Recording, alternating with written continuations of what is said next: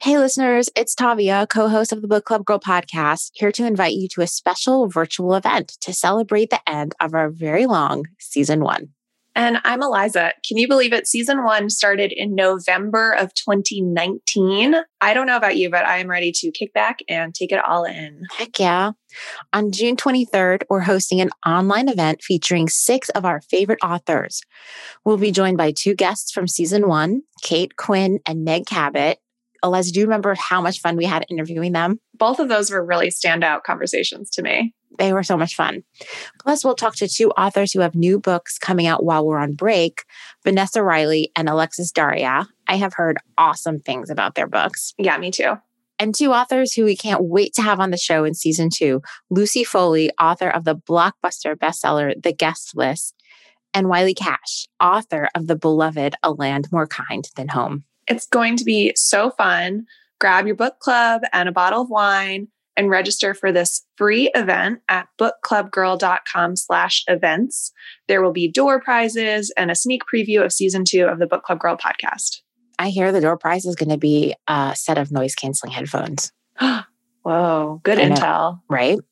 So don't forget, register at bookclubgirl.com/events. We'll see you there on June 23rd. See you there.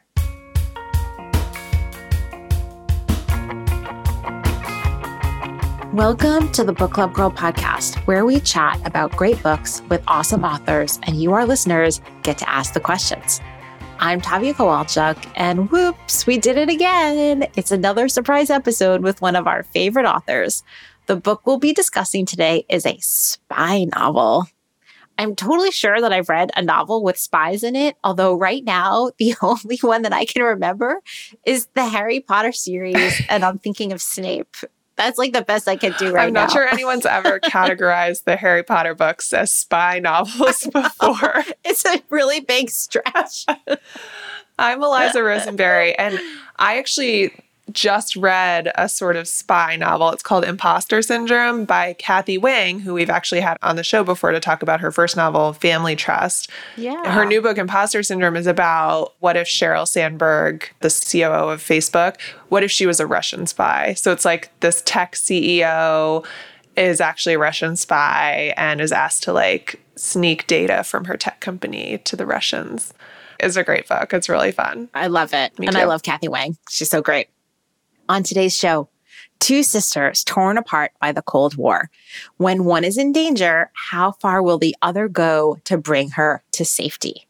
We'll be listening to the historical spy novel, Our Woman in Moscow, by the New York Times bestselling author, Beatrice Williams. And in just a bit, we'll be joined by Cassandra Campbell, who performed part of the audiobook. So cool. Isn't that cool? Our first audiobook narrator guest.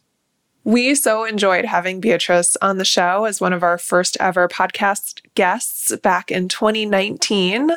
And when we heard she had a new novel coming out, we wanted to share it with you because her books are just so perfect for book clubs. But we also wanted to do something special. So instead of our usual book discussion and an author conversation, we're giving you nearly a whole half hour of the Our Woman in Moscow audiobook to dive into before the book even goes on sale. I mean, I'm so excited. I can't wait to listen. Yeah. Yeah. And the beginning of the book is so good. And now we present to you Our Woman in Moscow, abridged.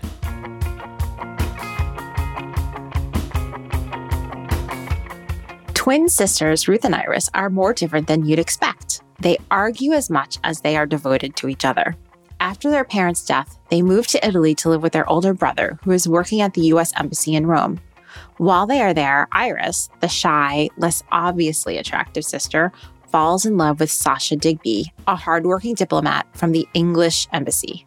When war breaks out in 1940, Ruth makes plans for the 2 sisters to flee quickly back to the States.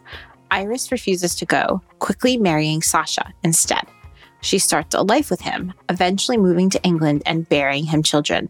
Then, in 1948, the whole Digby family disappears, leaving those left behind to speculate if Sasha's idealism hadn't led them to defect to the Soviet Union. 4 years later, Ruth receives a postcard from her twin sister, which she understands as a cryptic cry for help. Pulling the strings that she's developed through her career running an international modeling agency, Ruth soon finds herself on a plane headed to the USSR to visit her sister. She's accompanied by Sumner Fox, a CIA agent posing as her husband. With the KGB surveilling them everywhere they go, even in their hotel room, Ruth can only play her part in the scheme and trust Sumner, her partner in espionage, to ensure their plan works. Today, we're joined by Cassandra Campbell, who performed Ruth in the audiobook of Our Woman in Moscow by Beatrice Williams, which is on sale June 1st. Cassandra, welcome to the Book Club Girl podcast. We are so happy you're able to join us. You are our first audiobook performer as a guest. Wow. Well, it's my honor to be here. Thank you for having me. So, Cassandra, as Tavia mentioned, you are an audiobook narrator. Have you performed other novels by Beatrice Williams? I have. And I actually tweeted with her to say how flattered I am to get to do a sort of a body of her work because I'm a big fan of her writing. The Golden Hour and this one. So, yes. What was your experience like recording Our Woman in Moscow? I had so much fun recording this because as a writer, she has such a strong sense of voice. And this character, Ruth McAllister, she really captures the feeling of the time period and navigates that so well. And there's a kind of jaunty quality to the writing and to the character that's just so much fun to play. It was one of the books where I didn't want to leave the booth. And I was so energized by performing it because, first of all, it's a great story, but also just the language is so rich. I love your description of this book as jaunty. That's such a good word for it. Yeah. What was your favorite scene to perform from Our Woman in Moscow? Oh, that's a good question. Of course, I love the Rome stuff because I lived in Europe. I lived in Florence. And so I love all things Italian. So I loved being there. And she, the descriptions of the architecture and the sense of place. And I love that in Moscow too, like the feeling of being watched in every location. So it's hard to say what was my favorite, but those are kind of impressions that I got left with of like her world building, which really transports you into the place. I love that. I agree. We are such big fans of Beatrice on this podcast. I always felt like one of the strongest parts of Beatrice's novels is the dialogue. But she also captures like New York in the 50s and being a woman, right? A professional woman during that time period. She does that so well. But also like her research is so good. She really puts you in the place in a way that is believable and intricate. And she obviously knows, she's obviously dug into the history of it. So yeah, it's just a great ride. Well, we are lucky as listeners, and Beatrice is lucky as an author to have you performing one of the characters in her new novel, Our Woman in Moscow. Thank you so much for jumping on to share your experiences performing Our Woman in Moscow. It's been such a treat to have you on the show, Cassandra. Oh, it's my great pleasure. I mean, when you got in touch with me, I was like, oh, this is a book I am dying to talk about. So yeah, thank you. Oh, wonderful. Thank you so much. And now for your listening enjoyment, we give you Cassandra Campbell and her colleague Nicola Barber performing the first 25 minutes of the new novel by Beatrice Williams, Our Woman in Moscow.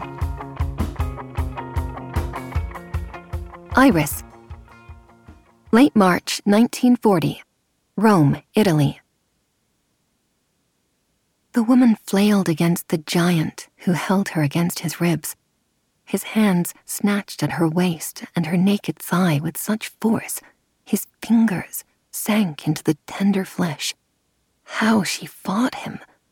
With one hand, she pushed his head from her breast. Her curls flew into the air. But she didn't stand a chance, did she? Not a chance in the world against all that bulging muscle, all that solid, masculine bone. Iris couldn't strip her gaze away. She stood hypnotized before the white limbs, the living skin, the long curling ropes of hair, the robes that fell from waist and hip and shoulder. If she reached out to touch the marble, she would surely find it warm beneath her fingers. She'd feel the thrum of emotion, fear, desire, revulsion, passion, triumph, inside her own pulse. Once a week she visited the gallery, sometimes twice, and she couldn't decide whether it was hatred or rapture that drew her back to this particular statue. Whether she was mesmerized by the beauty of the human shapes, the struggling Proserpina, the mighty Pluto, whether she was repulsed by the violence, by Proserpina's helpless struggle, whether she was ashamed because she couldn't stop staring into this intimate, brutal act. She wanted to stop it somehow, to wrest Proserpina from Pluto's arms. But sometimes she caught herself in Pluto's thoughts, so consumed by lust for this tender flesh that he couldn't let her go. He couldn't survive without Proserpina's warmth in his cold, dark underworld, even though she hated him. Some other visitors trickled around her. Iris didn't really notice them. That was why she visited in the middle of the week or on a rainy afternoon, so there weren't as many people around to witness her in her trance, or to wonder why the small, young American virgin couldn't turn away from that riot of licentious marble. Today was a Tuesday, and a delicate spring rain pattered on the windows. Also, there was a war on, didn't you know? Only Americans went on vacations anymore, and even Americans weren't exactly thick on the ground. So nobody bothered Iris, and Iris didn't bother anybody. And when at last she broke the trance and turned to leave the gallery, she almost missed the bright blonde head studying the rape of Proserpina from the other side. Almost, but not quite. You couldn't really miss a mane like that, especially in Italy, sleek and gold, propped up high on a pink neck, its pink ears tucked neatly back. Iris couldn't see the rest of him very well, hidden on the other side of all that writhing stone. And anyway, she was on her way out and pretending not to look. All she could make out was a tall suit of dark blue and a hand shoved in a trouser pocket before she passed out of the room. That was all, a glimpse of a golden head and a blue suit. So why did Iris feel as if she'd lost something precious as she stood before another sinuous Bernini in the next room? A maiden who held the radiant sun in her hand as some invisible force pulled away the drapery that covered her. He was just a stranger in a museum. She was never going to see him again anyway. But as Iris moved from room to magnificent room, she did see him again. And again.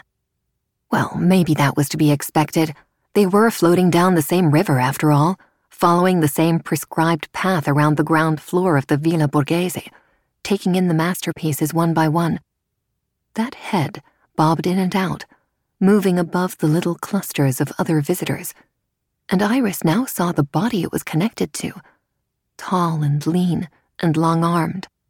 The beautiful tailoring of his blue suit made the most of his rangy shoulders. When he stopped to contemplate a painting or a statue or an ancient Roman bowl or the gorgeous decoration of the ceiling, he shoved his hands in his trouser pockets and tilted his head thoughtfully.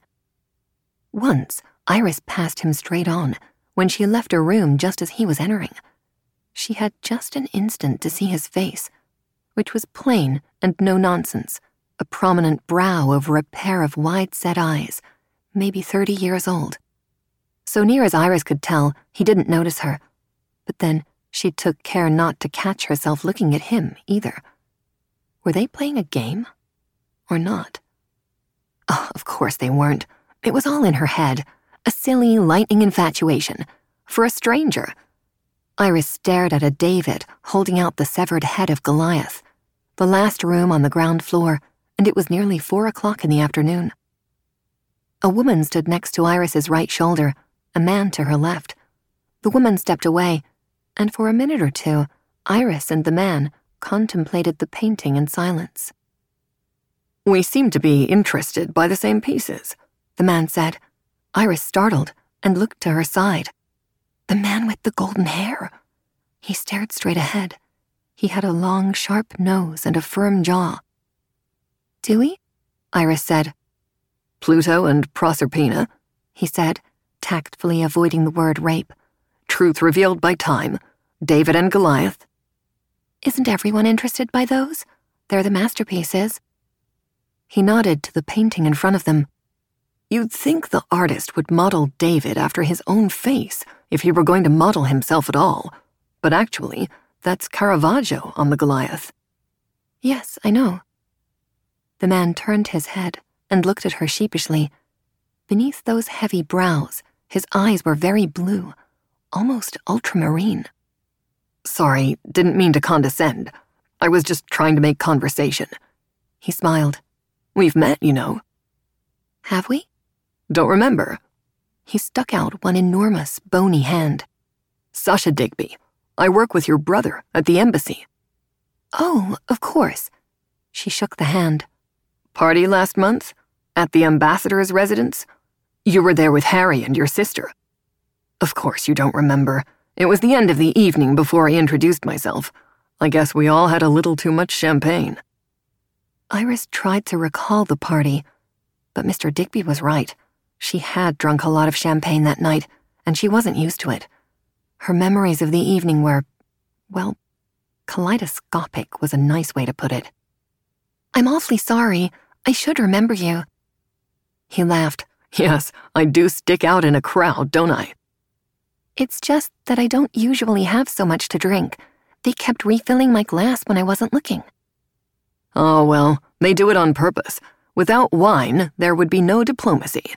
Anyway, I should have introduced myself earlier. Why didn't you? Because I'm shy, Miss McAllister.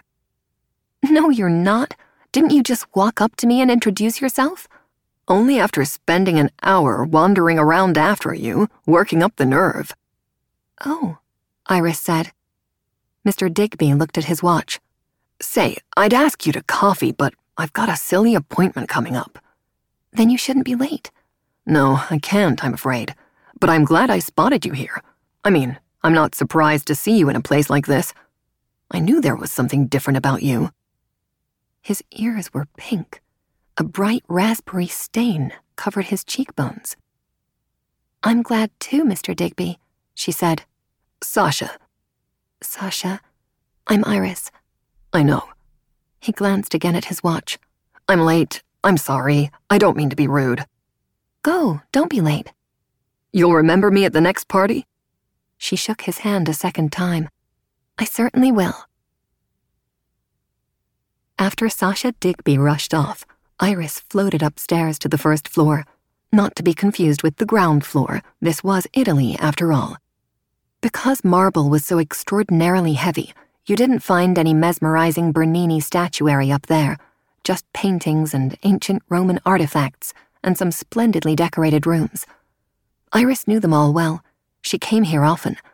A gallery like that was like an opium den for her, packed with pleasure and revelation. Today, however, she drifted from room to room and didn't notice a thing. Her heart skipped and raced.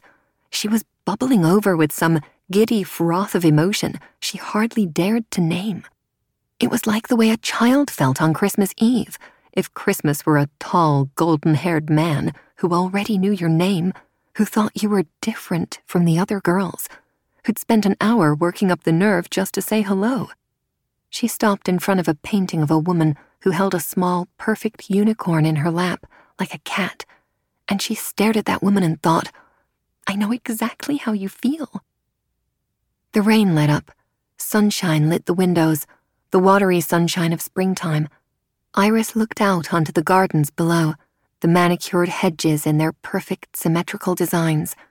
She could almost smell the damp green scent of the dripping leaves, the wet gravel, the rich earth.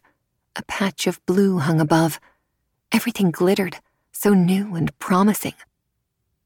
On a bench along one of the side paths sat a man and a woman, part hidden by the pattern of hedges. The man wore an overcoat and a fedora. The woman wore a raincoat and a plain, round black hat. They had crossed their legs, his right and her left, to form an intimate V. They seemed to be talking to each other, even though they were staring straight ahead, into the hedge across the path. The man was long and lean, and his suit was dark blue underneath his unbuttoned overcoat. Iris couldn't see his hair beneath that fedora, nor the color of his eyes or the shape of his nose. She couldn't even see the pinkness of his neck. But she saw his hands, folded on top of his thigh, bony and enormous. After a minute or two, the man rose and held out his hand to the woman, who took it and rose too. They walked off together, down the gravel path and out of sight, behind a line of plane trees. From the Borghese Gardens, it was a reasonably short walk down the grand, curving Via Vittorio Emanuele to the U.S. Embassy, where Iris's brother Harry worked, processing visas for desperate Jews, though never nearly enough. Farther down the road, and around a corner or two, Iris's twin sister Ruth was modeling dresses for some fashion magazine. Unlike Iris, Ruth was tall, blonde, and angular, as Aryan as they came, and she'd made quite a stir among the Italian houses since the two of them joined Harry in Rome last October.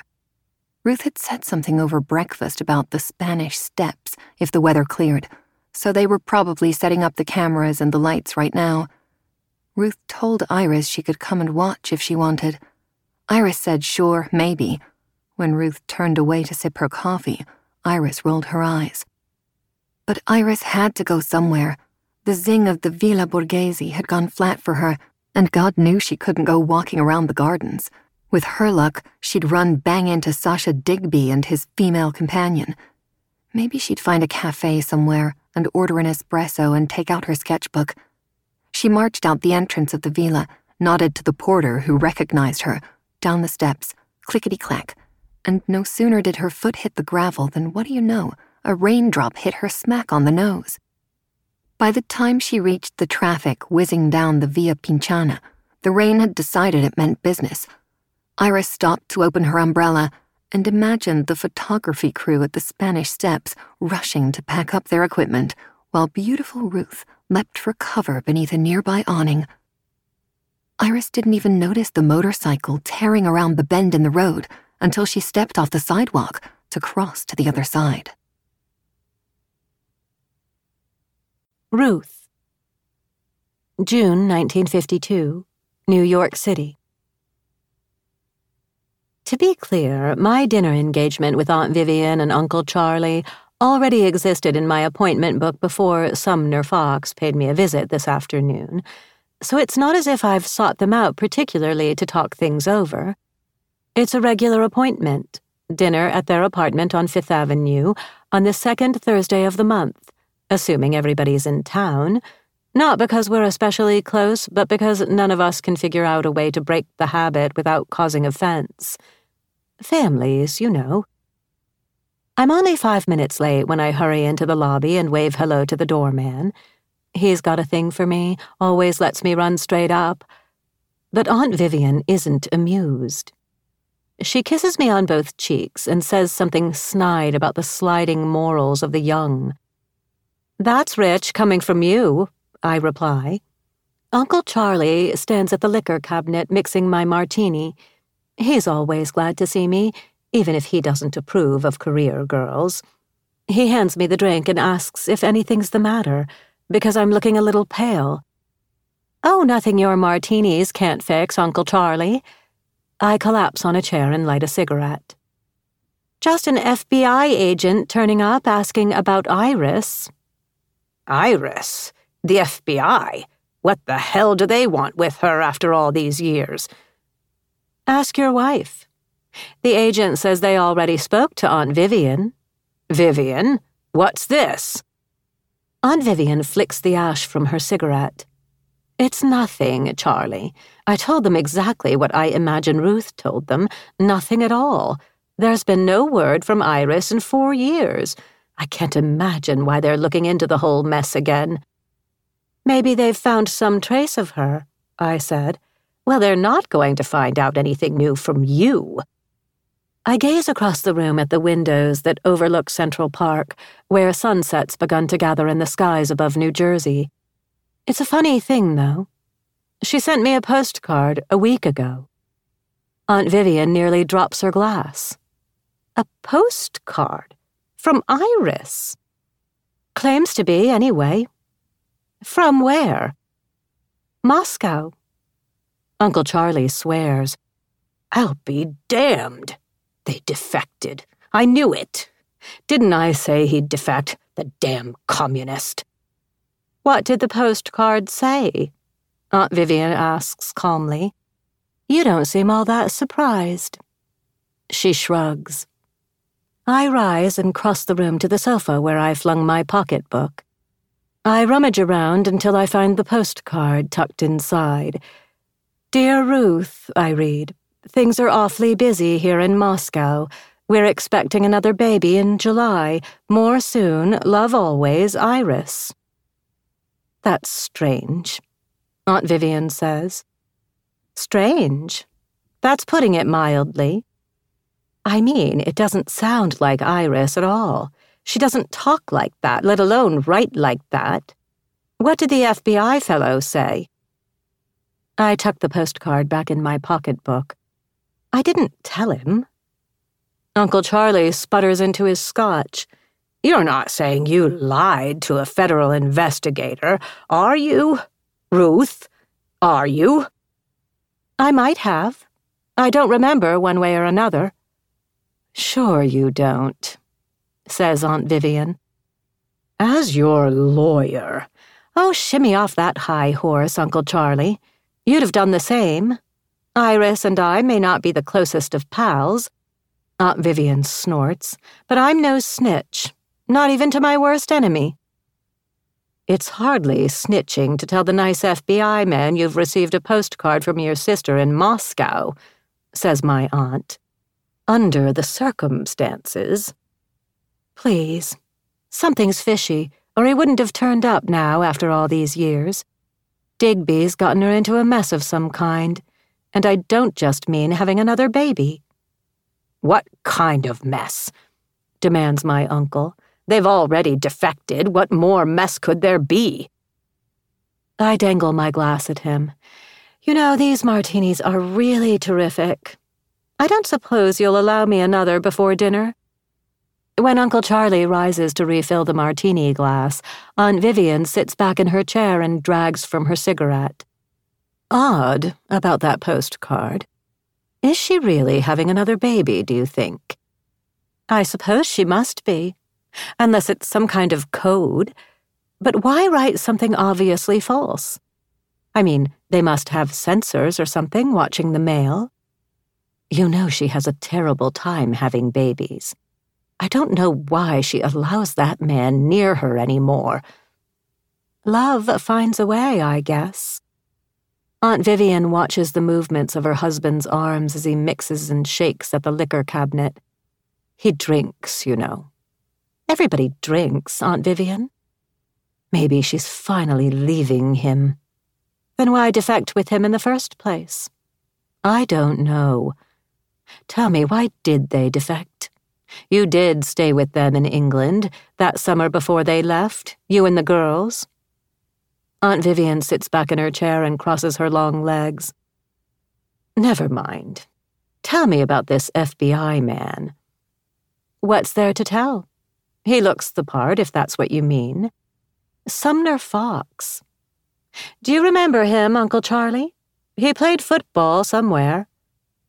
Sumner Fox? Christ! The Sumner Fox? How many could there be? He hands me the glass. I lick the drops from the edges. He played fullback for Yale, mid-30s, says Uncle Charlie. Then what happened?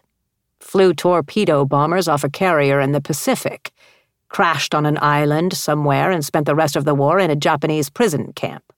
Don't you read the newspapers? Only the news I like. Well, says Aunt Vivian, is he handsome? I throw up my hands. For the last time, not every girl needs a husband. For God's sake, look what it's done to you. No offense intended, Uncle Charlie. He settles in his chair and picks up a newspaper. None taken. Now, I forgot to mention that Aunt Vivian and Uncle Charlie have children of their own. 3 of them, to be exact, all of whom come tumbling into the dining room at the appointed hour and spoil our hard-won cynicism. Don't tell anyone, but I've always liked Tiny best. Pepper and Vivian are so goddamn exhausting and far too much like me. Tiny turned 13 a few weeks ago, and her personality's changing by the minute. She's always been a serious child, always worried about beggars and stray animals and the atom bomb, and now she spends all her time buried in school books and newspapers. At dinner, she's awfully quiet while her sisters yammer on about Singin' in the Rain, which they've just seen for the 9th time, and how Pepper's going to be an actress when she grows up. Over dessert, I ask Tiny what's wrong. And she says she's been worried about the missing diplomats. Which missing diplomats, I ask? The Englishmen, she tells me. Mr. Burgess and Mr. McLean. They've been gone a year now. Didn't you see the story in the Times? I don't know what she's talking about, of course, and I'm just drunk enough not to pay much attention when she tells me, what's a pair of British diplomats to me? Still, something bothers me about the incident, though I can't say what. Coming so adjacent to the postcard and the FBI visit, possibly. When I stagger home to my apartment in Sutton Place, I stop by the little grocery around the corner to buy the usual quart of milk, and at the last instant I pick up a newspaper, too. Mike, the doorman, nods as I swing through the revolving door. I collect my mail from the slot and climb the stairs as a form of exercise, as is my habit, in order to maintain my maidenly figure. Inside my apartment, I pour the milk into a glass and spread out the newspaper on the table. The story about the diplomats appears on page 7, below the fold. Still no word from missing British diplomats, runs the headline. A year has now passed since the disappearance of Mr. Guy Burgess and Mr. Donald McLean, both of the British Foreign Office, caused an international uproar, and the British government admitted yesterday there is still no definitive word on their fate. The two men were last seen boarding a pleasure cruise aboard the ship Falaise in the English Channel on Friday, May 25th of last year, and went ashore during a brief stop at the French port of St. Malo, at which passports are generally not checked according to the French government. Clothing and personal effects of both men were discovered in their cabin when the schooner returned to port at Southampton the following Sunday morning, and the alarm was raised when Mr. McLean did not report to work as usual on Monday morning. His wife, Mrs. Melinda McLean, who was then expecting their third child in a matter of weeks, apparently saw nothing amiss and did not inform his superiors at the Foreign Office until... By now, my memory is jogged. Burgess and McLean, of course. What a fuss that was. I recall... Now don't laugh. My first thought was one of pity for poor Mrs. McLean. At the time, it was perfectly clear to my dirty mind that the two missing diplomats had in fact run off together to liberate themselves from the disapproval of a Puritan world. A year later, though, other details strike me. I don't know. Maybe I didn't notice them before. For one thing, there's something odd about this business of the passports and the clothing and personal effects left inside the cabin of the good ship Falaise. Why not take them with you? And my God, what kind of monster skips out on 2 children and a wife so very pregnant as that? Unless he absolutely has to. Sex is lovely, all right, but surely McLean could not have been so deficient in basic decency, even if he was a diplomat. I fold the paper back up and finish the milk. And it's not until I wash the glass and return to the table that I turn my attention to the day's mail. I'm not much of a correspondent, I'm afraid, and I tend to receive few letters of a personal nature, just the usual brusque envelopes from banks and charities and insurance companies, the occasional missive from some government department of this or that, hardly the kind of communication you rip open with trembling fingers. So I'm surprised to discover a slim, light envelope tucked between the usual correspondence, marked par avion on one side. I flip it over and find no return address, just my own name in beautiful handwriting and my own address. I don't think to look at the postmark before I open it.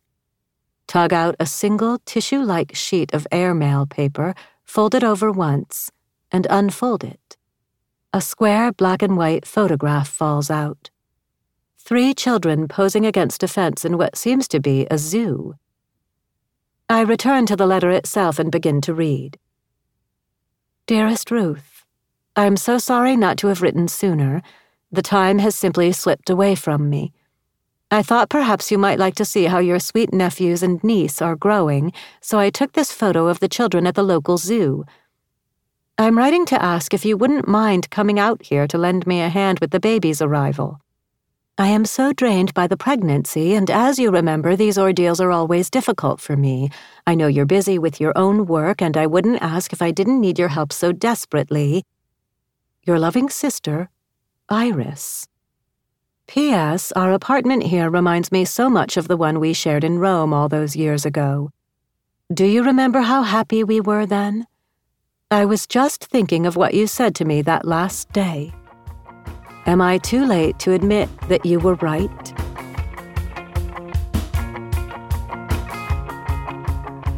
That was an audio excerpt from Our Woman in Moscow by Beatrice Williams, which goes on sale June 1st.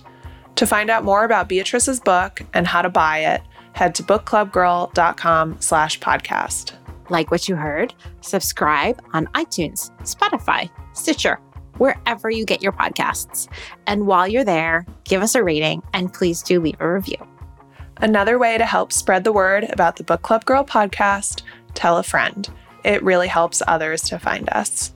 Before we go, we'd like to thank Andrew Kaberlein, who pulls all the audiobook excerpts for the Book Club Girl podcast, and Beth Ives, who helped us convince Cassandra Campbell to come on our show. Until next time, I'm Tavia. And I'm Eliza. Happy listening.